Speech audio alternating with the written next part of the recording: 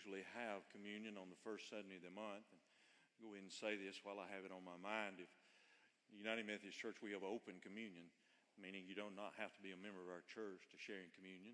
Some churches do, but we do not. Certainly, we invite you to come in a moment and partake in communion. If you feel not to, we also respect that as well, but we want you to know you're welcome. So, the title of the sermon this morning is Grape Juice and Nana Bread. Grape Juice and Nana Bread.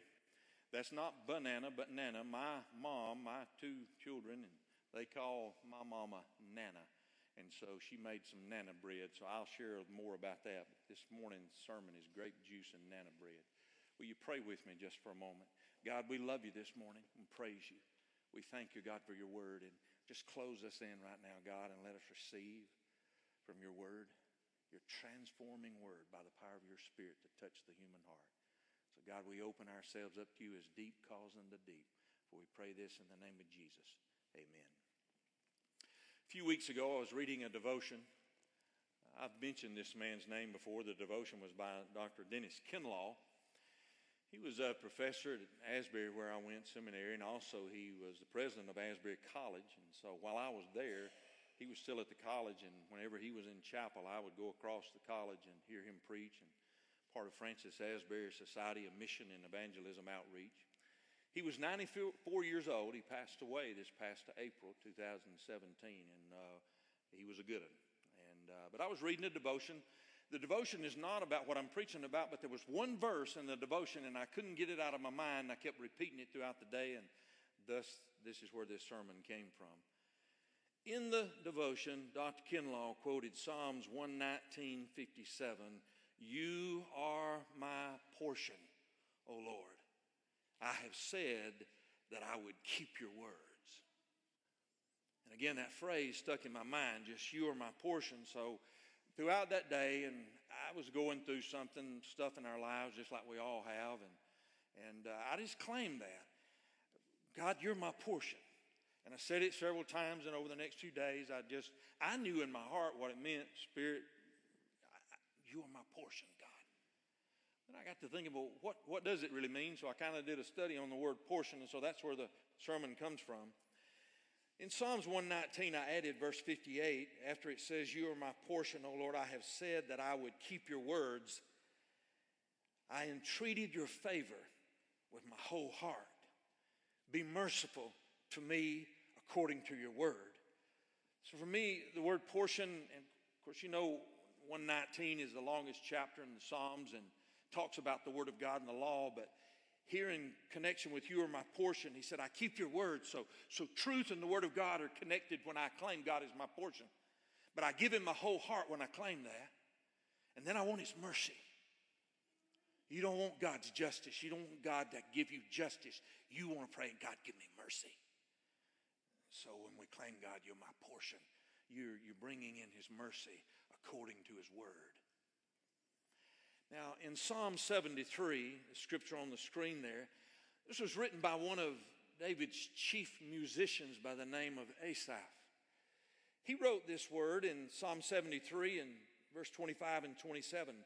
"Whom have I in heaven but you? And there's none upon earth that I desire besides you.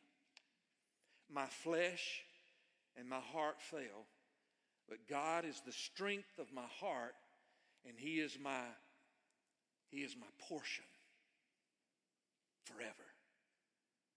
So I want to tell you that part of you and I claiming, and I hope that this one-point sermon this morning, and as we celebrate communion, that you'll claim, God, you are my portion. So not only do you declare his word and his truth, not only do you call upon every mercy that can come from him when you call on him being your portion, but when you claim that he is your portion, you're claiming he is your forever. Eternal life is blended in with the thought of me having God as my portion. Now Asaph, after he quotes this, and if you go back and you read Psalm 73, in the entire chapter 73, he sees that the wicked are blessed with so many possessions in so many ways. And he declares that life isn't fair, basically. As he looks around and he sees how unfair this world seems to be, Asaph remembers that he's only a pilgrim on this earth. He has an inheritance. So that's part of the understanding of the word portion, is we get an inheritance from God that is greater. Asaph realizes that it's greater than any wealth that the wicked may possess, because his portion is God himself. God himself, when I claim that God is my portion.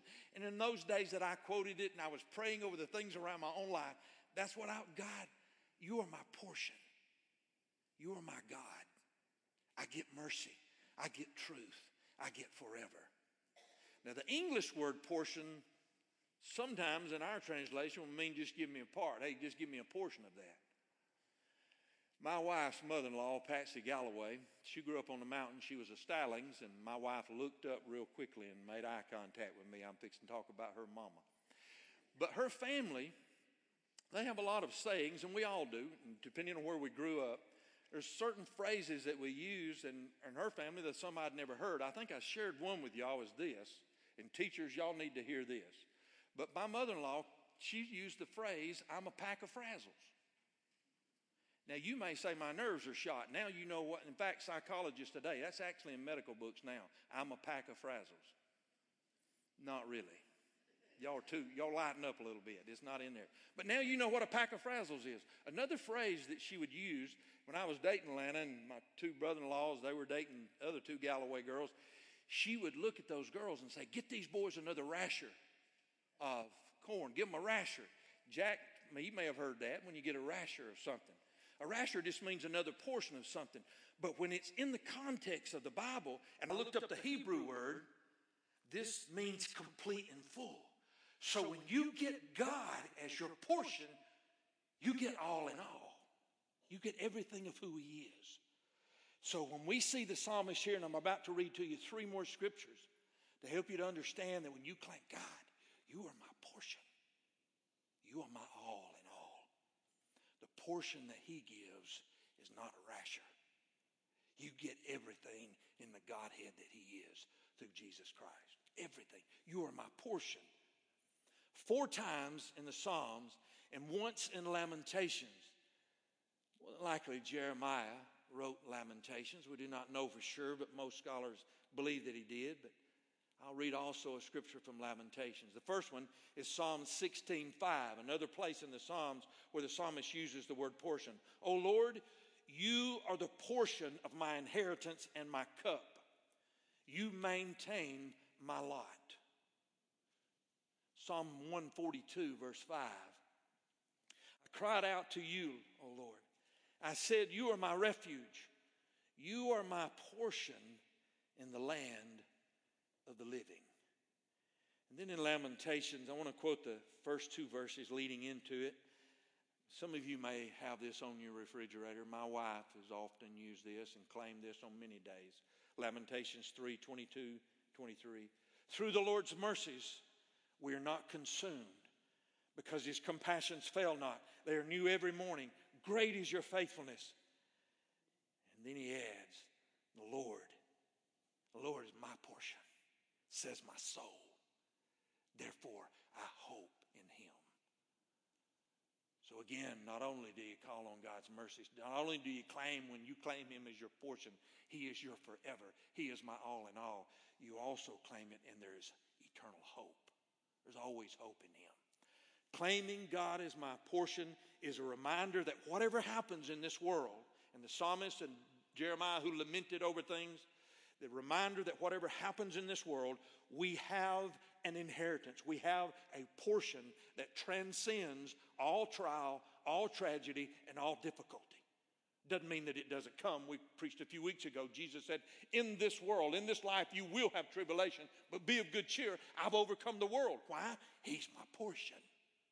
He's my all in all. He gives us this, and he claims this, and these scriptures remind us. You know that we live in a world, and the teachers know this as well, as they look at students, that life isn't fair. They see students, some of you that are retired know, you've seen that life is more difficult for some students, and you have no clue what they've been through the day before, even that morning in their own home. Our life is increasingly filled with violence. We see it in our lifetime, the last 10 years. Things we would never have thought we would have seen on the news, we now see. And it's easy to become discouraged at looking at the circumstances. And on these days, it's helpful to remember that God is our portion. If we have Him, we don't need anything else. I shared in the 3D, some of you read it, and I think I've shared part of this story before. There was a couple at Crossville United Methodist Church. Lana and I pastored up there right at 9 years, and this is really probably going back 17, 18 years. I'm not exactly sure, but this couple came to me, and they were going to adopt, and had been praying about it and felt like God had led them to adopt a child. Now, they already had a daughter, Danson. She was 8 or 9 years old, I guess, at the time. But they began to pray, and they came, and I prayed for God's guidance, God's grace, and as they began the adoption process. And one along, they got a call. And they received a phone call that they had an opportunity to adopt what turned out to be a little dark-haired, dark brown eyes, 4-year-old boy. And he came with a look-alike. It was twins. They were boys. And you know Danson, the sister, who had been the only child, but now you got 2 boys. Dark hair, dark brown eyes. I want you to see them, the visual. And they were full of life and excited about everything.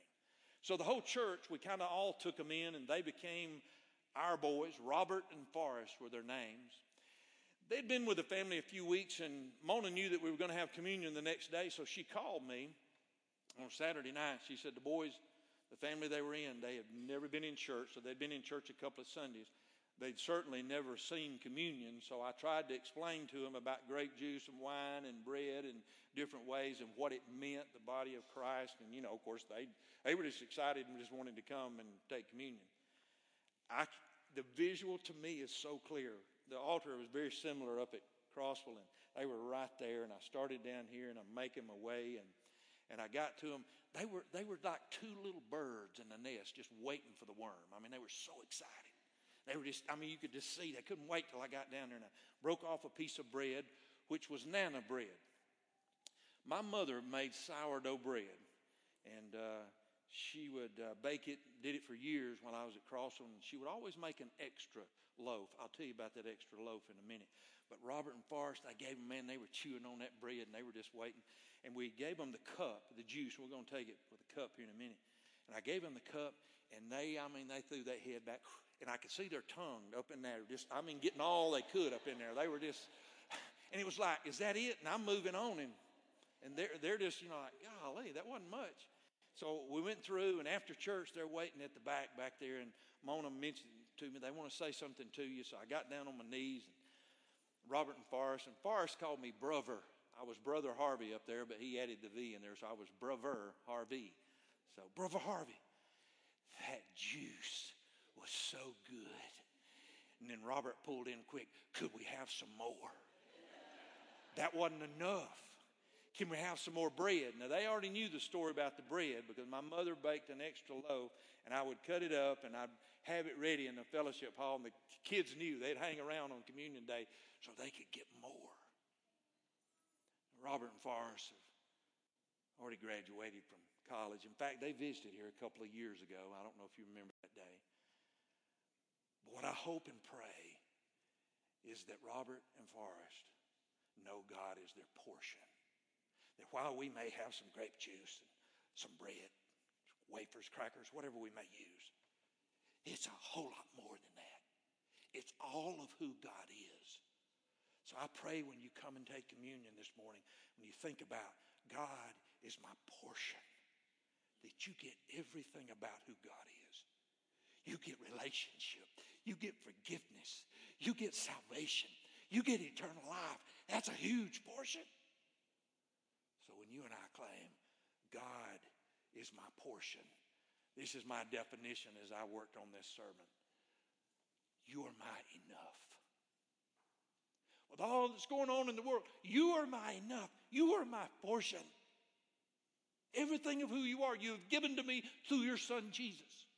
So the cross and the crucifixion, and when Jesus said, this is my body and my blood, take and eat, we get all of who he is. I looked up online and I happened to find a sermon by C.H. Spurgeon about portion. When I pulled it up, this is the heading of the notes that I saw. A sermon delivered on the Lord's Day morning, September the 2nd, 1877. If you're doing the math, he's not with us anymore. But C.H. Spurgeon, his sermons live on. You are my portion. He says, here first notice a clear distinction. The psalmist declares the Lord to be his portion in distinction to the portion of the ungodly. David did not desire to share their short-lived joys of the ungodly. He sought his happiness elsewhere, looking to the Creator rather than the creatures, and to eternity rather than time. Then he quoted an old hymn that says, what sinners value, I resign. What sinners value, I resign. Lord, 'tis enough if you are mine. You are my portion.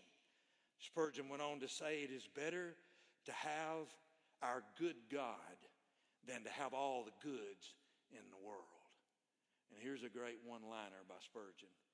It's better to have God for our all.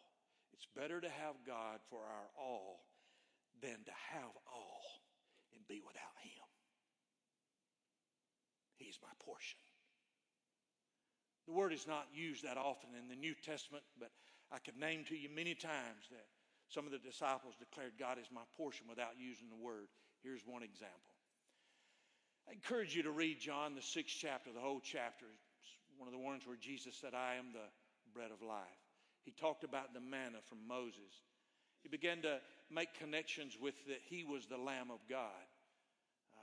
He is the sacrificial lamb. And so as these people were listening to him, all of a sudden Jesus makes this radical statement. And he says to those listening to him, unless you drink my blood and eat my flesh, you have no part with me.